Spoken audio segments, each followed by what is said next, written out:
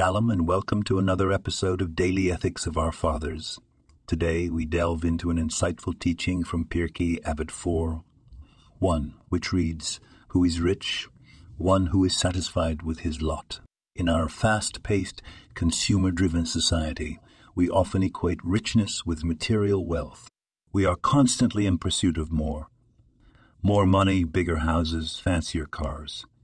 Yet, our sages remind us that true wealth is not found in the abundance of possessions, but in the heart that is content. This is not a call to complacency or a lack of ambition. Rather, it's a reminder to appreciate what we have, to see the blessings in our life, and not to be consumed by a never-ending desire for more. When we cultivate an attitude of gratitude, we find a wealth that cannot be measured in monetary terms. In our everyday lives, let us strive to be rich in this sense.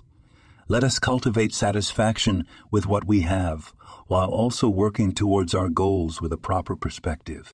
Remember, who is rich? One who is satisfied with his lot. Thank you for joining me today on this journey through the ethics of our fathers. This podcast was produced and sponsored by Daniel Aranoff.